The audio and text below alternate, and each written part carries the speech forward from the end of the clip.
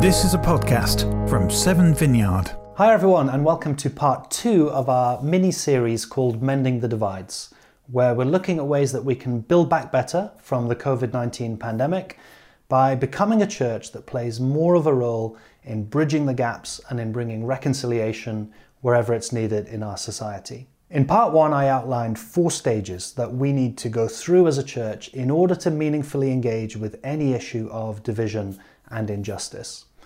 These 4 stages were taken from the book called Mending the Divides, and they were see, immerse, contend, and restore. We spent most of part 1 discussing what we have seen around the issue of racial injustice, identifying some of the things that we've perhaps come to understand a little bit better during the last year. Today, I want to follow on from that talk by continuing to press into the second stage, immersing ourselves in the issue, and really doing 2 things that are super important during this stage. And those are building relationship with those who are impacted by the issue, and secondly, spending time listening to their experiences and to their views. So today, instead of me talking, I'd like to introduce you to some of our nearest neighbours in the city, Pastor Ocean and Pastor Fatima Sabanda, who lead a church called God's House, which meets at the Premier Inn, which is literally just a stone's throw away from where we normally meet at Seven Vineyard at the station. I met Fatima and Ocean through prayer breakfasts that are organised for church leaders, and I've loved getting to know them a little bit recently. I believe they're an important voice for us and for the wider church in Bristol at this time. So hi, Pastor Fatima and Pastor Ocean. Thank you so much for being willing to join me and for joining us at Seven Vineyard as we get to know you as our neighbours and our brothers and sisters in Christ in the city. For those who don't know you, perhaps we could start just by hearing a little bit about you and about how you came to be leading God's House in Bristol. Well, thank you very much, Danny, and the congregation. So we are grateful to share this opportunity and time together where we know one another engage. Basically, we came to the UK in 2001. Fatima came first. Our desire was to go to Bible school or Bible college, because we have been involved in ministry in Africa in a practical way, but we did not have a formal Bible school training, so to speak. So we felt we needed some input in that area to grow in theology and understanding that. That's how we came here. So we did our Bible school, and we were in a church called Carmel. They had a Bible school there. So we attended the 2-year Bible school there. In the end, when they noticed our gifts, they ordained us, and we worked there as full-time in the pastoral team and also teaching in the school, because we are teachers by profession. And then as we stayed there, we spent 10 years there serving while we were still studying. And then it so happened that in our last year of study, 2010, Fatima was completing her master's in theology. So we were planning of going back to South Africa. And then we just decided, before we go back, let's invest in a smaller church, because the church where we are was a multicultural church. And then it needed a bit of support in that they do, because we were in a bigger church all together. So we just decided, why don't we go to a smaller church and give our last year there? So that was the idea. Little did we know that God had other plans. In the end, we ended up being leaders of that church, and we're still there 11 years on now. So I can say we are there really by God's working and doing, because we didn't plan it, we didn't envisage it, we didn't see it coming. But through working of events, God kept us here. And we are still here now, hoping to go back as we came in, but we're still here. And now we're permanently here as citizens. So we are here for keeps, I should say. Well, that's wonderful to hear a little bit of your journey. And can you tell me a little bit more about God's House, about your vision, the work that you do, and maybe about your congregation? Okay, thank you very much. God's House is a multicultural church, dynamic, And each year we produce an annual report. I'll just email you this, which summarizes all the work that we do. And there is a summary of our vision inside and our objectives and our strategy. So we try and a bit of what we do in the annual reports that we do. This way we feel we can pass it on to people and then they can read and see what we do. But we've got about 24 nationalities in the church. We've got people from Guatemala. We've got people from Spain, from the Philippines, from Brazil. And then what are the other different places that we have? And obviously Africa and different plus. So 24 nationalities that we have in the church. So we are quite a broad multicultural church. And then our vision really is summed up in 4 words that we describe. So we said we want to be a church that is home away from home.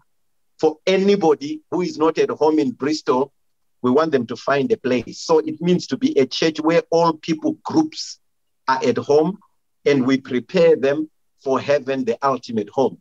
So that's our vision in summary. And then our mission statements is just connect and engage. So that's our thrust forward, our motivation, connect and engage, connect and engage, connect and engage. And then we engage communities by impacting and transforming lives through the gospel of Jesus Christ.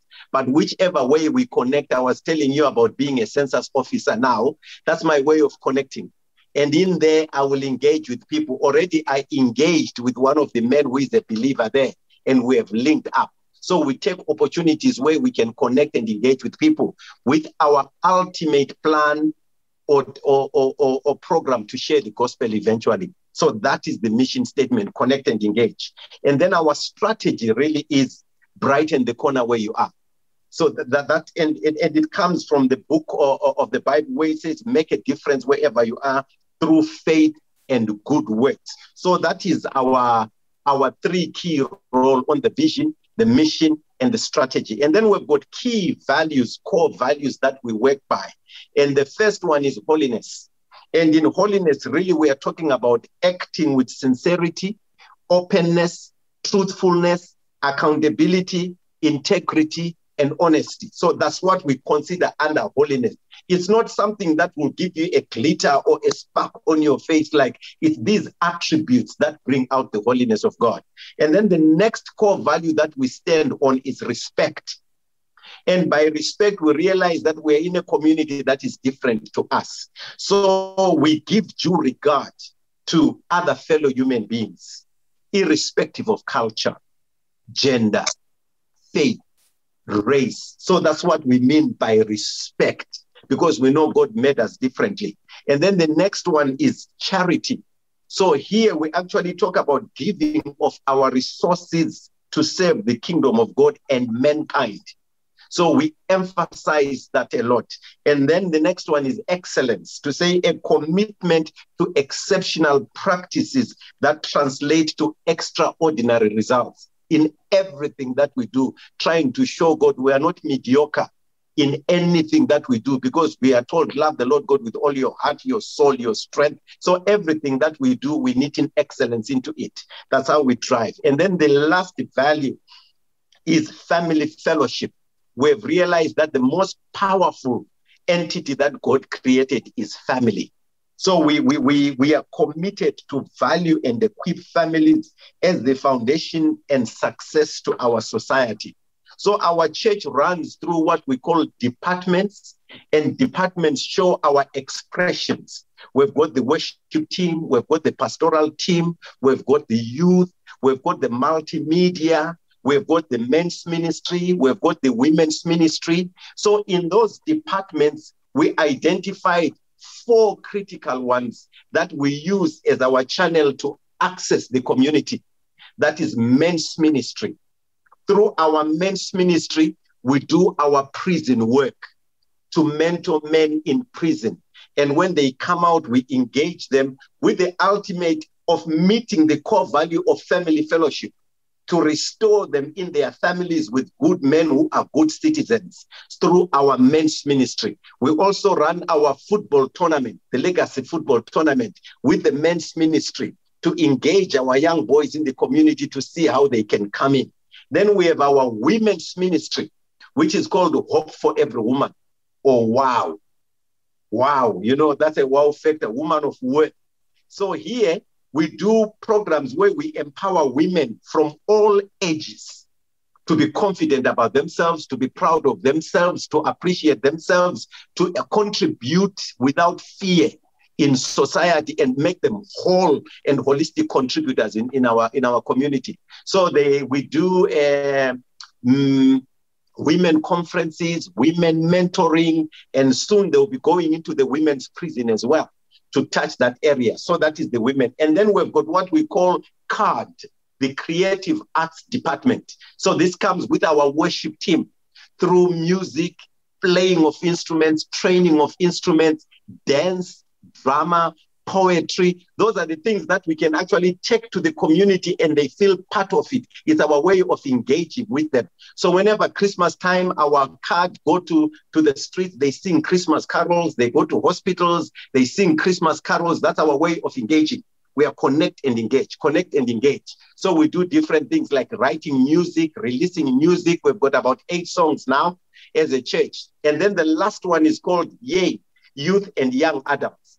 So in that area also, we go organize youth retreats. We use our youths a lot in the areas of their spheres. So those are the 4 areas that we call our arrows into the community. And then we basically work around those, coupled with our Sunday services and everything else that we do. But that's in a nutshell, the little bit of what we do with collaboration with other churches. That is amazing and wonderful to hear the vision and the clarity of vision that God has given you for our city. So, thank you for sharing that. And if I can maybe ask Pastor Fatima, it's obviously been a difficult time for everybody during this pandemic. I was wondering how it has affected you and your church family, whether you can give us any insight into some of the challenges that you've been facing. Yeah, thank you, Dan, for this opportunity to just have a chat together and educate each other about what is going on around us. And also thank you to Pastor Ocean as well for the insights of exactly what our vision is and the outworking of that vision. And I'm sure you heard when he was describing our vision, he gave one of our core focuses as the family. And being a family church, COVID has affected us as a family in that the most important aspect of our family life as a church is coming together. Family do stuff together. Family share life. And the forsaking of the gathering together was prohibited in the Bible. So imagine the taking away of gathering together abruptly. It's not like we were warned slowly to say in the next few months, start preparing to shut down your Sunday meeting as a family and also prepare to shut down your Wednesday meetings in your smaller areas. Shut down your youths coming together every Friday to hang about, to keep them away from trouble. Start shutting down. You're going to be shutting down children's fellowship, the children coming together and growing. Everything that makes us who we are was taken from us. And that affected us because we were not given also that time to maybe psychologically make adjustments, emotionally make adjustments, and socially make adjustments. It had to happen very fast and without enough resources for us to be able to switch immediately into technology and start broadcasting. So that was a challenge in that most of the people from our backgrounds come also from cultures that thrive with doing things together, eating together. It's a big aspect of our lives without necessarily making appointments of let me check in my diary when you can come. Most of us have come from backgrounds that it's obvious that we do things together. So that was an impact because in doing things together, especially also in the lifestyle setting That's where you are known in a smaller grouping, and there's intimacy there. And if you have challenges, the first port of call is your lifestyle. And all that was removed from us. So that was a challenge. It was loss of the hugs, the time together, the growing together, the seeing each other practically was a loss. And funding, we were affected financially because we didn't have the resources that we needed immediately to do the services that could now move into Zoom, move into all these facilities. We didn't have them. We were not even on YouTube and all those things. So we had to grow quickly and think fast and cry out to God. We had also loss of finances in terms of, it was just the weekend of our annual International Women's Conference. We had purchased everything and we've put everything in place, including paying for the building where we normally do it, because we hire a nice place which allows women more space, especially for the breakout rooms, all that. We hire a bigger venue for women to feel comfortable and to provide spaces where if you have something eating you up and you want personal prayer, you want to offload, you want to do a bit of crying, all that, it had to be shut the day before the conference. Our guests had arrived, some from all over the world. They are in hotels that were pre-booked. Now, all hotel booking had to be cancelled as well. So that was another setback. And then we have a big percentage of our working force being in the health industry. We have doctors, we have nurses, we have healthcare assistants. And they all obviously became frontline workers. And as frontline workers, those are most of the people who got ill in our church. The COVID itself, they got it on duty. And some of us being part of the Black community, we were affected more. And some of us come from those deprived areas where you live with your family, you live with your loved ones, you live with extended family. So how will you isolate in a small house? How are you going to do all that? That which they were telling us was not practical in some of our people's lives, because you are 8 in a house. You and your children, maybe, and the 2 nieces that have come from your country of origins, you are looking after. We are not all just having our nucleus families. In some cases, it's a luxury. We have our loved ones we live with. So obviously, if one of us catches it, we have nowhere else to go. It means it's going to spread in the house. So it would affect us more than others. But then when people say it's affecting Black people, they don't know how. It's because we are serving in these hospitals and in these places.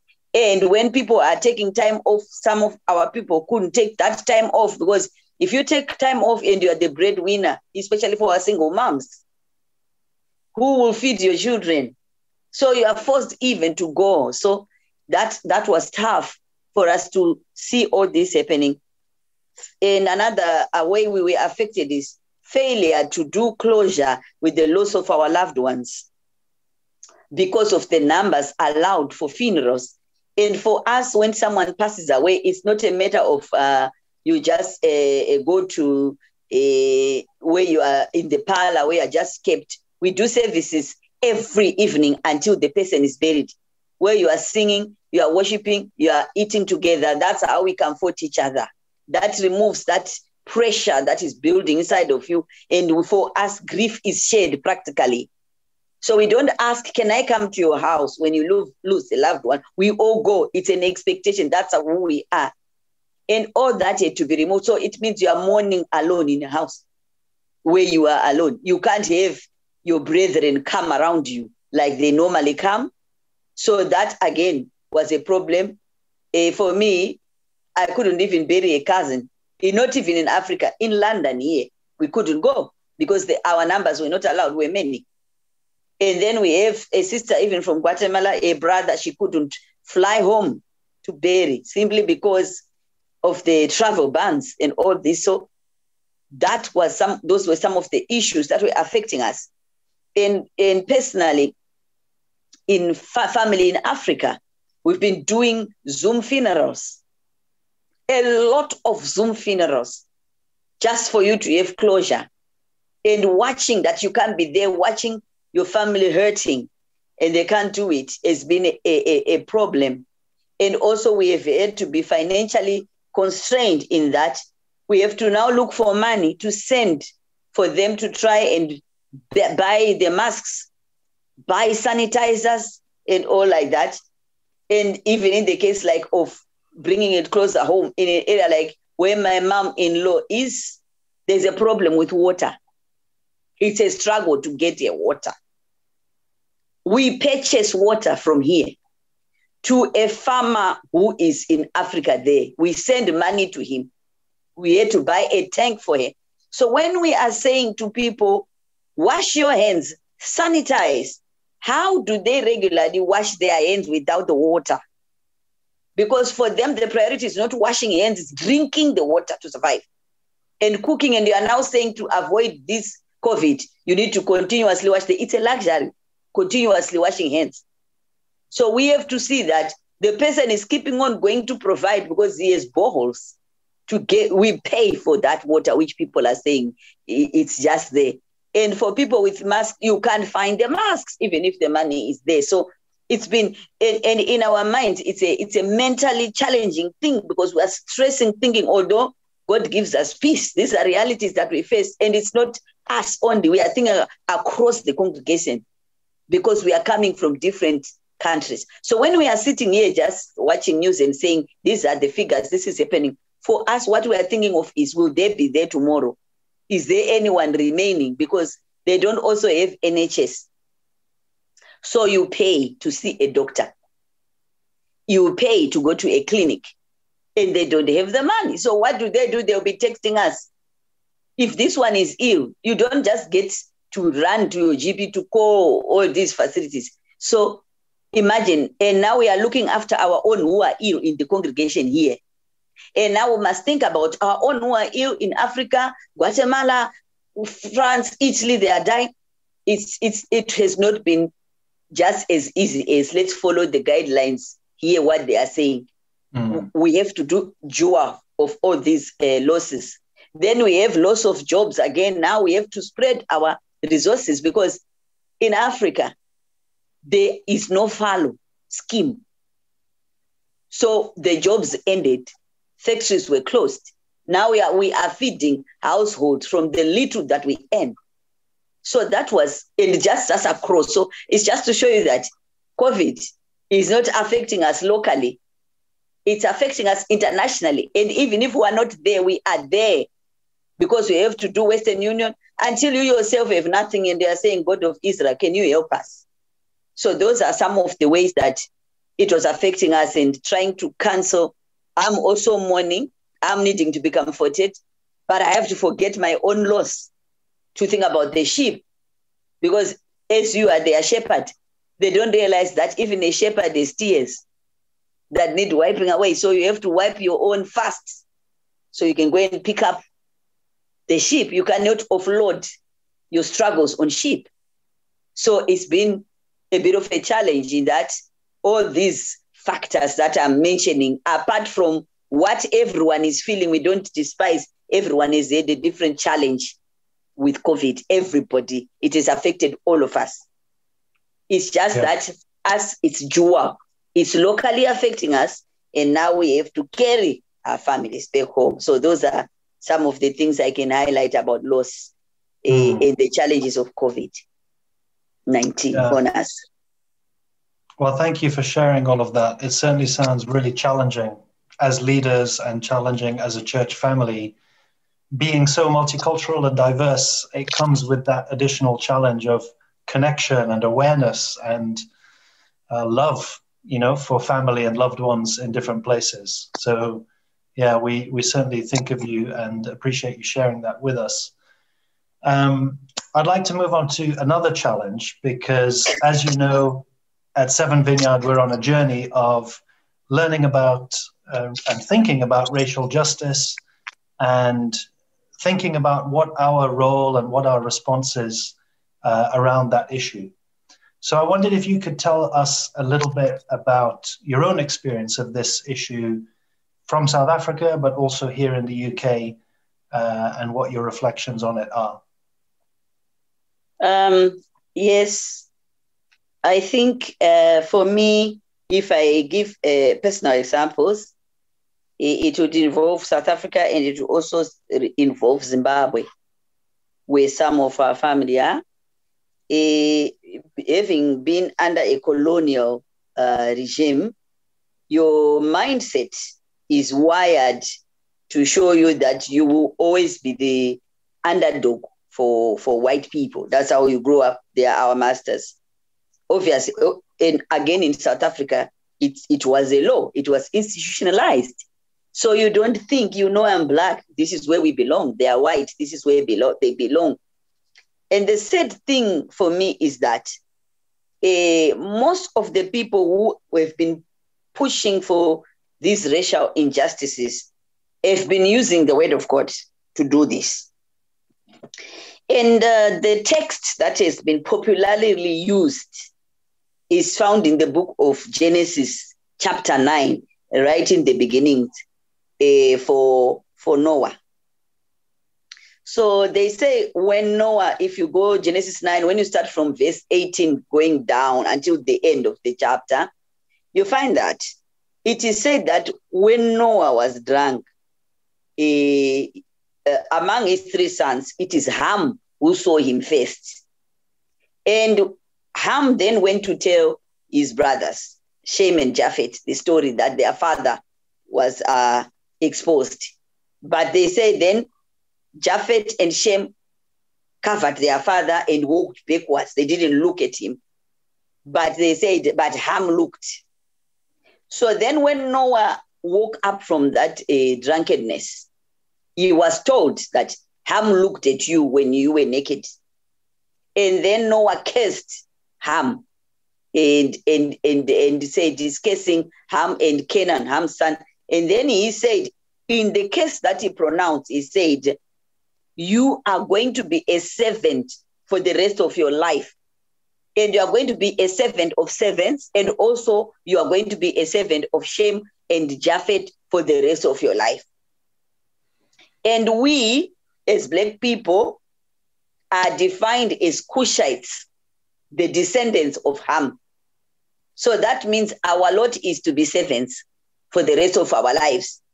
And they say Ham was dark-skinned like us because he was cursed.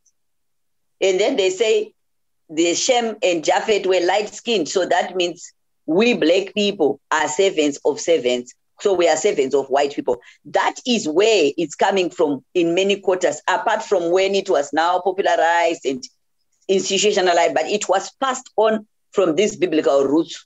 So that meant within the church setting in South Africa, when they were discriminating and doing what they were doing, because you were thinking the church would be better. Sinners don't know better. But we who are bought by the blood of Jesus Christ, we are family. We shouldn't be treating each other. But then they use this verse to say this is our place. Even in the church, we are their servants. Anything we do, we have to make sure they are comfortable first. And then services were not allowed to mix. And then when the independence came in South Africa, things changed, but mindsets did not change. We were still seen as Cushites who are servants of servants. So when you are born Black, you are already born a servant. And when you are born white, you are already born as a master. So to remove this from their heads is taking serious renewal, and it's a slow process because people are still stuck at that, believing that. And also our parents were the ones who are their slaves, they are their domestic servants, they are their masters. And we, the children of domestic servants, our lot is also to be domestic servants. If our parents didn't, by God's grace, get the revelation of sending us to school, by now those were our jobs earmarked for us, cleaning and cooking for white people for the rest of our lives. But we want to thank God for the progress that has been made. Sadly, some people are still practicing this, and we cannot remove it from them until they get the revelation and understanding of misquoting of scripture. This is not what it is all about, but people have run with it. And that is also what was happening even in America and wherever where we are looked at as Cushites. When I came here, I was thinking it's easier in England. Growing up, we grew up knowing we are black. You know it. And it becomes like a stereotype and a conditioning that this is where we belong. When you get to know Christ now, as he teaches you, you become confident in God, you grow, you get education. Education gives you a voice.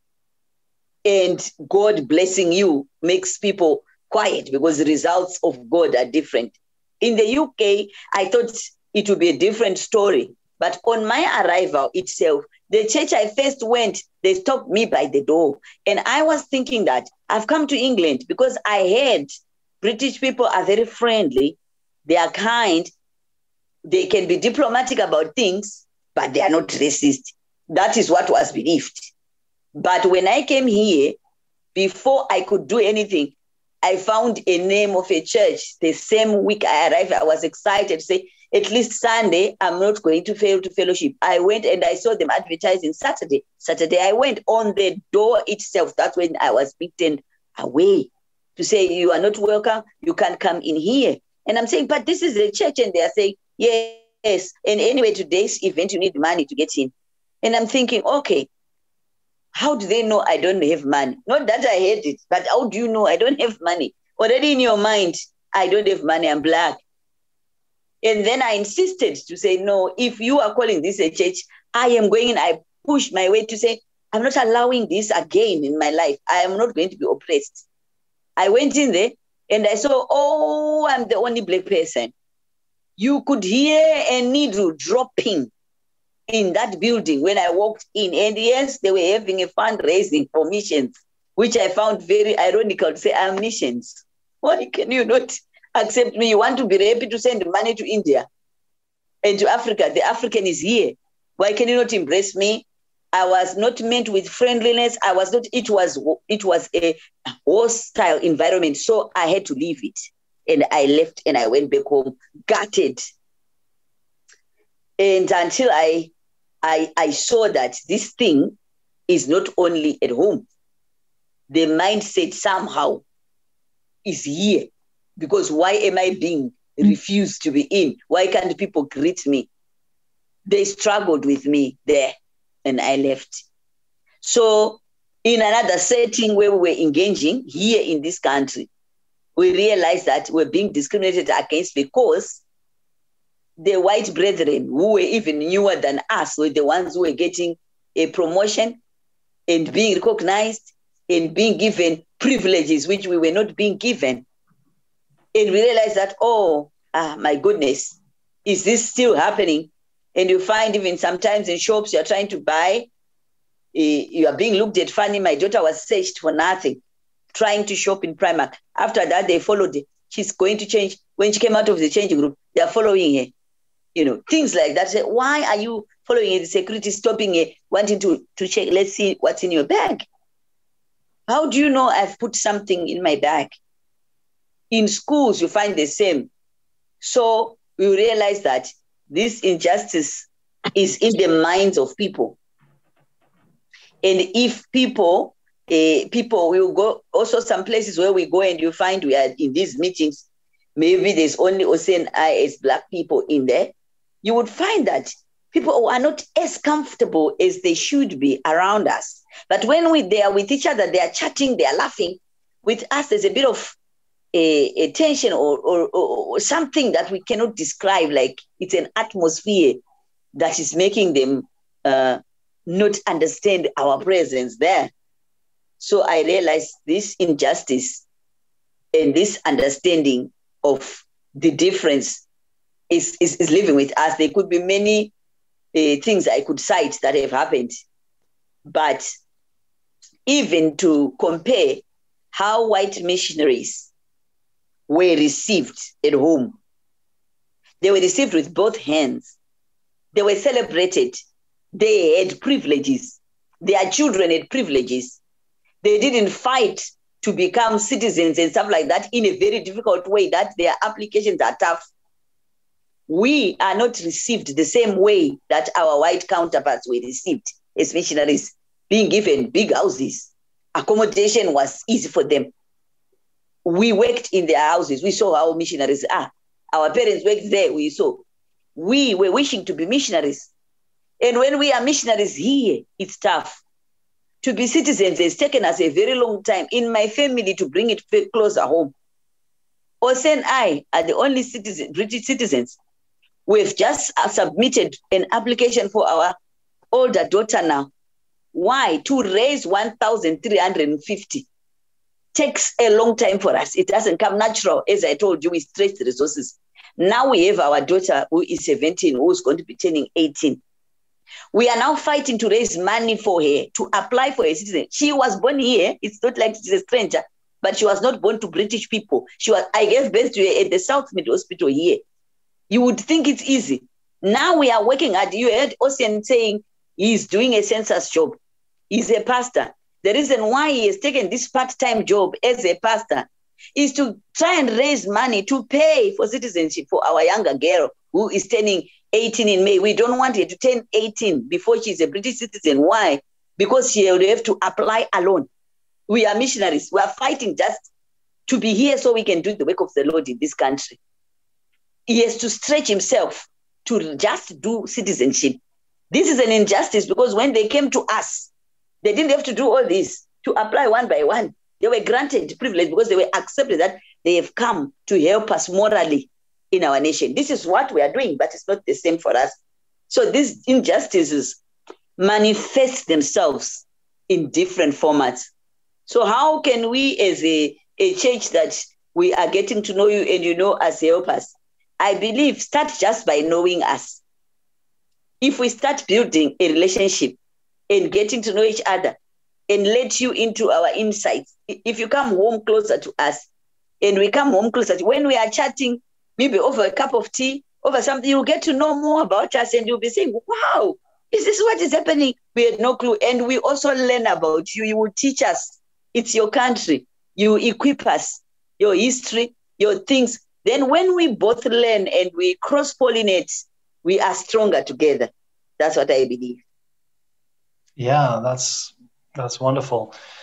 Can you say a little bit maybe about where you think those prejudices come from? So you mentioned, the use of the Bible. And to be honest, I had never heard that passage until a few weeks ago. I came across the use of that passage to justify racism or slavery. But for most people, I'm sure they're not even aware of that.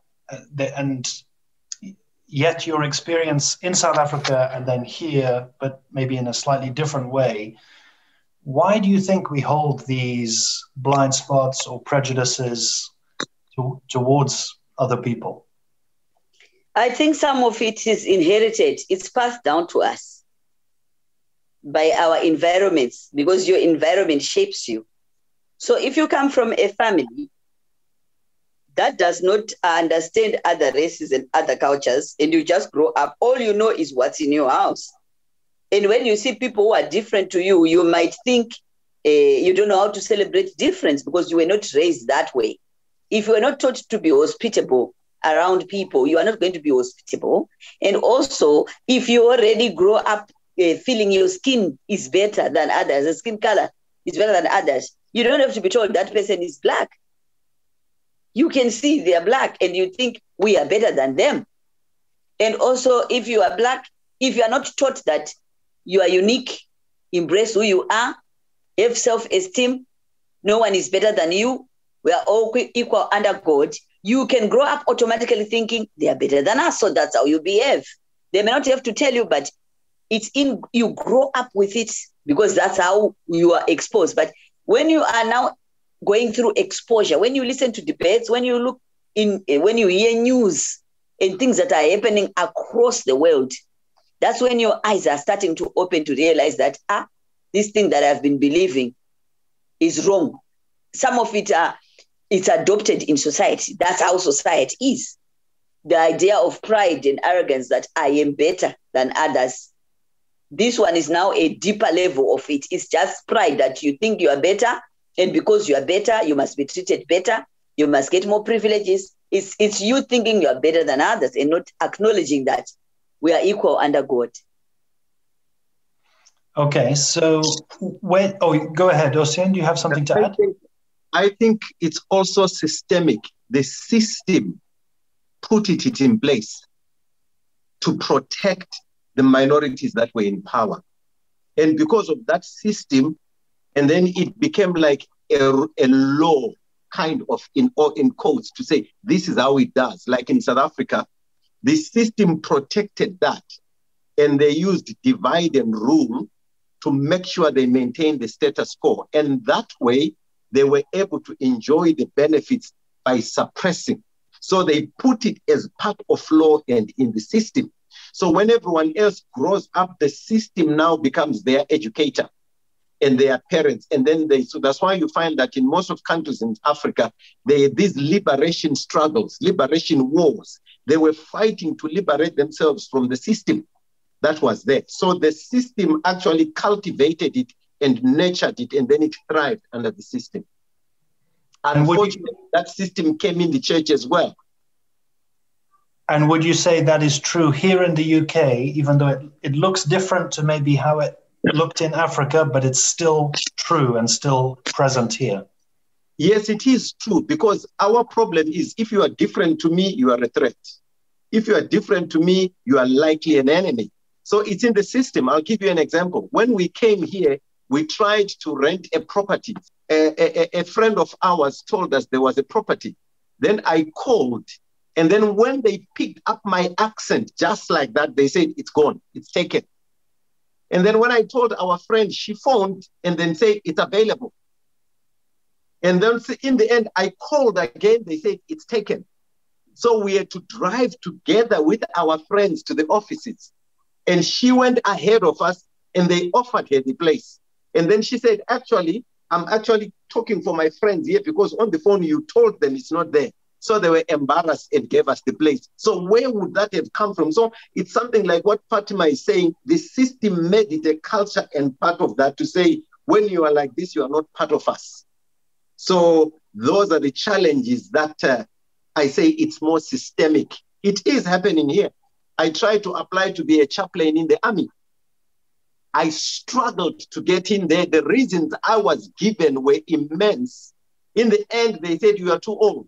But when I went to the offices, they say the cut-off for a chaplain in the army is 50 years. I was 40 at that time. I did it. So you find it there. There are actually places where you can't be here, you can't be here. Even when I started in the prison, it wasn't easy for them to give me access. I had to come in through somebody, a friend of mine who I was accompanying, until they saw my effect there, then they gave me clearance. But before that, it was a struggle. So it's a system that identifies Black as criminal. That's why when you walk a street, somebody is coming with their handbag, they clutch at their handbag.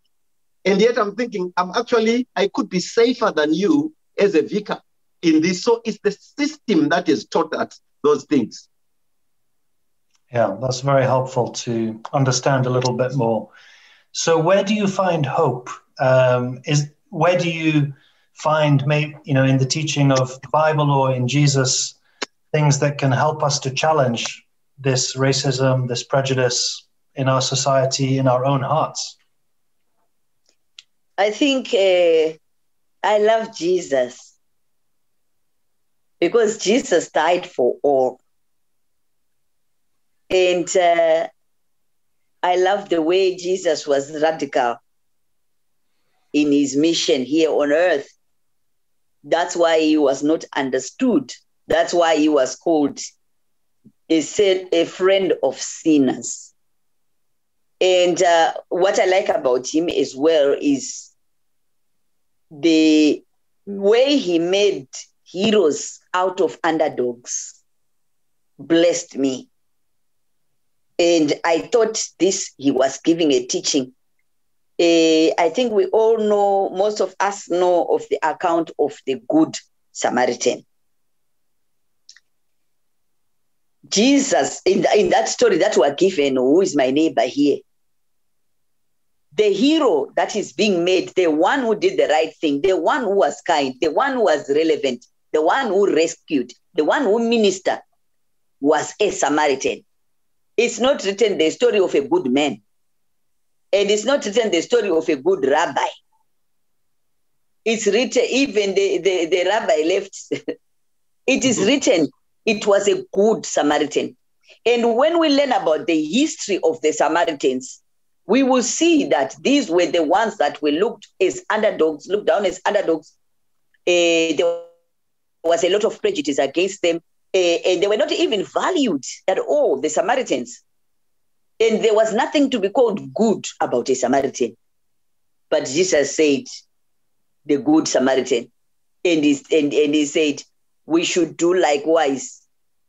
Do likewise. When he left the person in the inn, and he said, I will come back. If there are any bills, I'll take care of it. This is the underprivileged, no status person, marginalized person. But Jesus lifted him and said, that copy, do like what he did. He's saying there's something good about Samaritans. Don't look down on them. There's something good. If you get to know them, if you work with them, if you walk with them, you will benefit from what is in them. And again, the story of the woman at the well. Jesus didn't need to pass through Samaria. Again, there. But it says he diverted. Even the disciples were wondering, why are we going through Samaria? And he said, I need to go through there. He was trying to show them that he's not going to follow boundary prejudices, geographical prejudices, and all this. He's going there.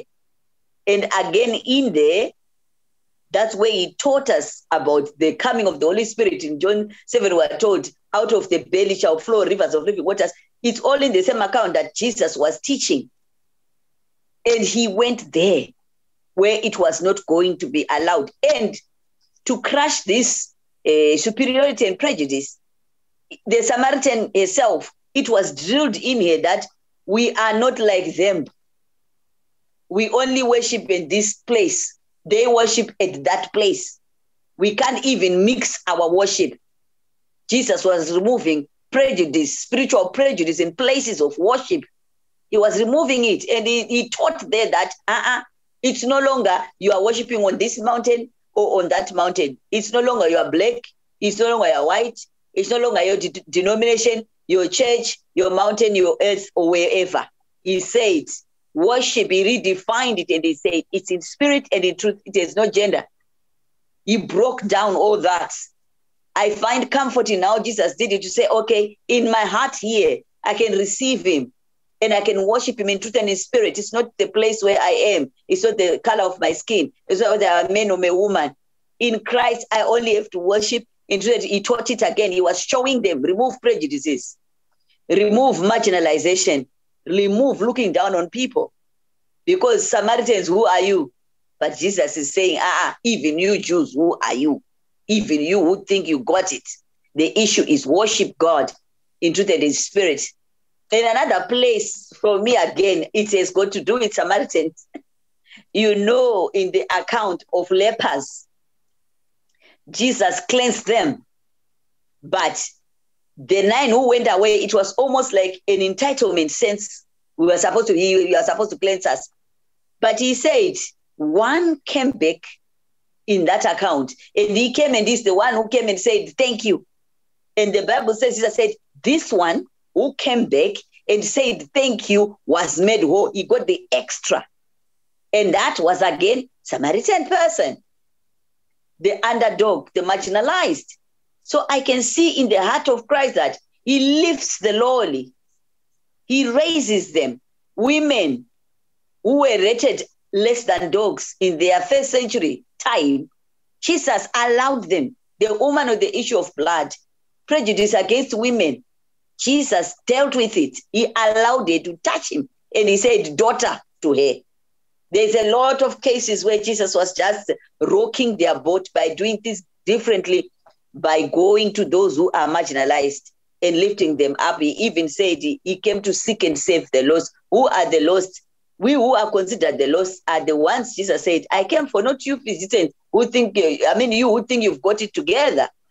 I came for them. So I find if we follow Jesus, he said, we should humble ourselves in the scriptures. There's no Jew, there's no Greek, there's no this. If we follow his heart, of being a servant of all. And Jesus was not saying, Jews, I don't want them, I didn't die for them. What? No, he just did inclusion. It's not that other people are better than others. No, Jesus not saying that. That's why he says the poor you always have. He didn't say, I remove all this poverty. But his narrative was to be the savior of all mankind. So if we follow his heart and open up our hearts to each other, we can realize that actually there's something good in that Samaritan brother, whatever that looks like to you. It doesn't have to be race. It can even be in the church.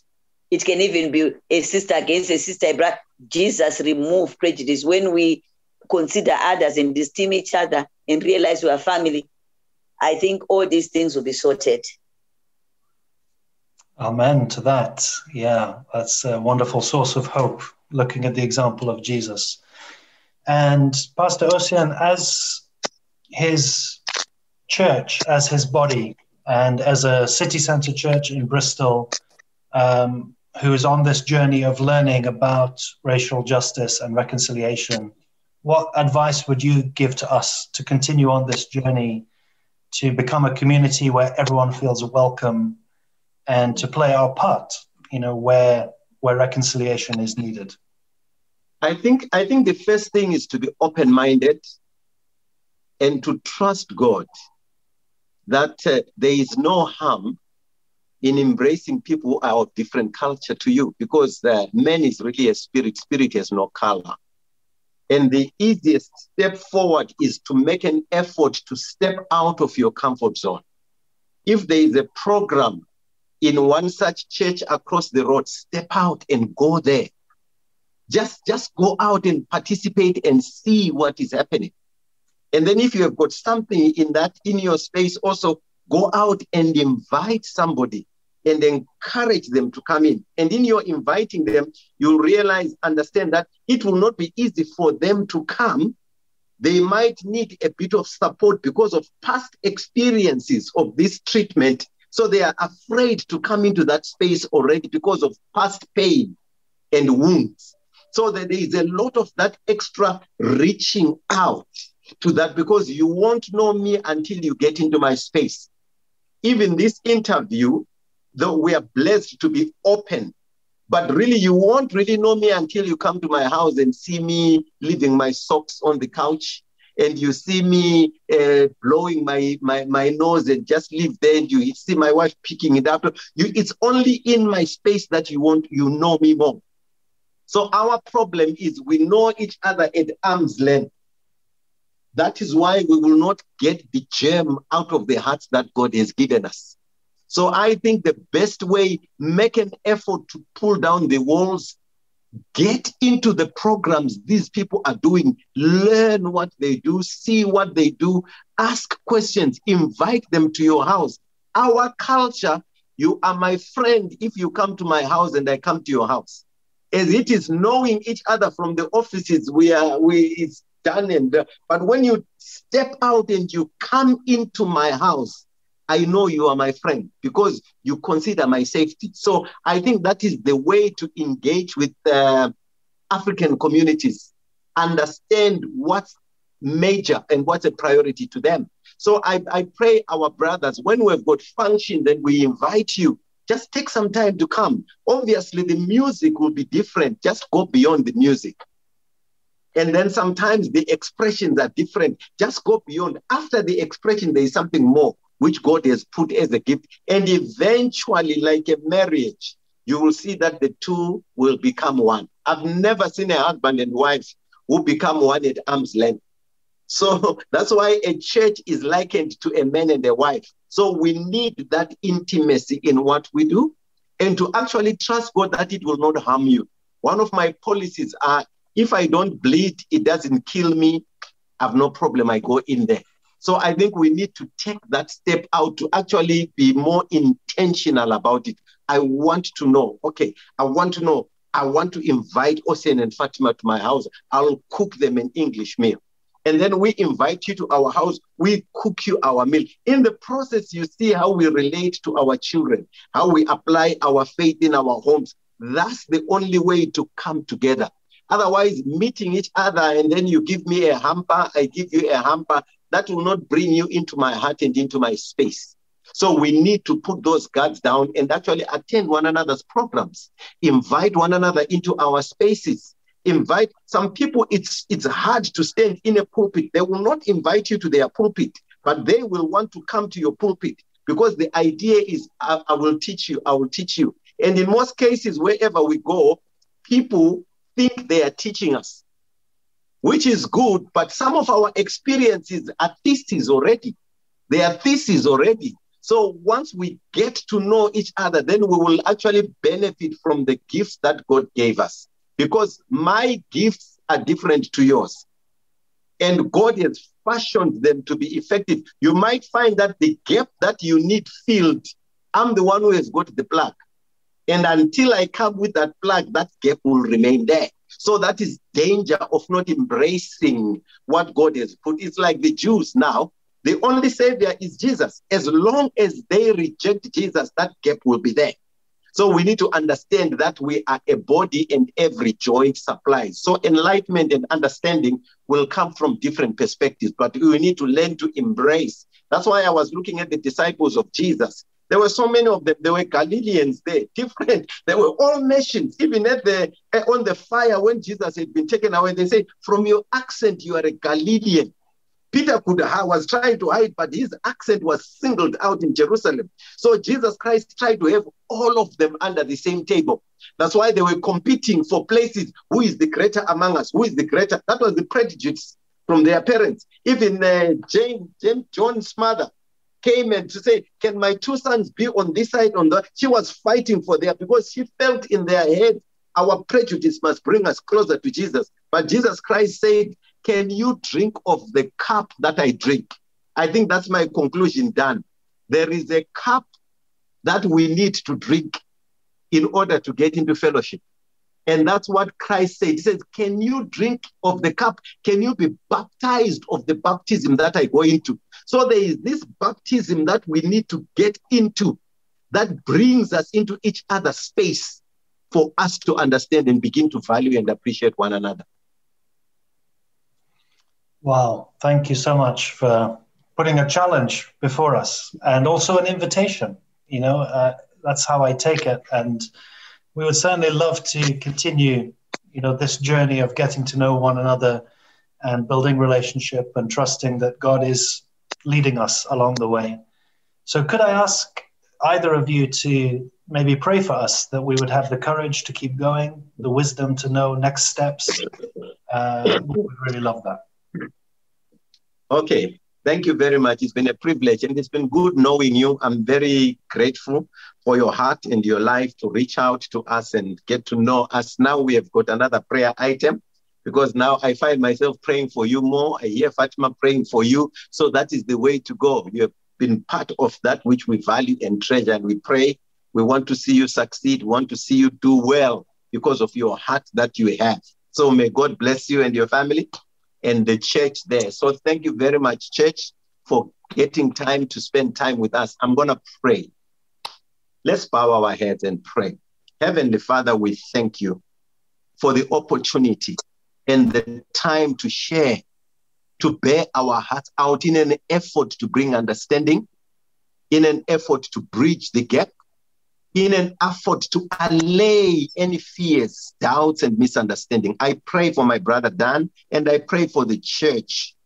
Mighty God, as they have a desire, Father, to reach out and be effective and be the salt that you created them to be, I pray that you will give them the strength and the courage and the boldness to step into the water, that they will have the boldness to come out of the boat and walk on water to meet Jesus. Father, grant them the grace, grant them the joy of the journey. I pray that you will provide their needs. Above all, fill them with the Holy Ghost. Overshadow them with the Holy Ghost, who is their helper, so that they may tap into that world that you are calling them into for their growth, their development, and their future. I pray that you bless their effort, bless their project. Father, listen and answer their prayer, we pray. That whatever the request they have, let them see the fullness and the manifestation of your work. I pray for the grace and the confidence to walk in you, Father. Let the gifts of the Holy Spirit be manifest in them so that you lead them. We see in the early church that they stepped out the boldness of the Holy Ghost. Empower them, oh Father, so that they will carry, oh God, the entire working of Bristol and stitch this city together with your love and your grace. Father, I commit them to you in the name of the Father, in the name of the Son, in the name of the Holy Spirit. Thank you, Father, for their work and effort. Father, let there be spots of encouragement as they go through for them to know that the Lord is guiding them. We thank you. We bless you. In Jesus' name we pray. Amen. Amen. Amen. Amen. Amen. Pastor Ocean, Pastor Fatima, thank you so much. May God bless you and all of your church family as well. Thank you very much, Dan. Thank you for having us. God bless you. Well, a big thank you to Ocean and to Fatima for sharing with us today, for taking the time to record that interview. I loved hearing their heart and their vision, and I so appreciated their willingness to share honestly with us about things that are challenging and personal and at times painful. So thank you again to them. Now, I hope that for all of us who listened to Ocean and Fatima, there were one or two things that maybe stood out to us or caught our attention, things that will stay with us and that will inform the actions that we go on to take as we seek to contend for racial justice and as we continue on this journey of learning what it means to be peacemakers and agents of reconciliation in our city.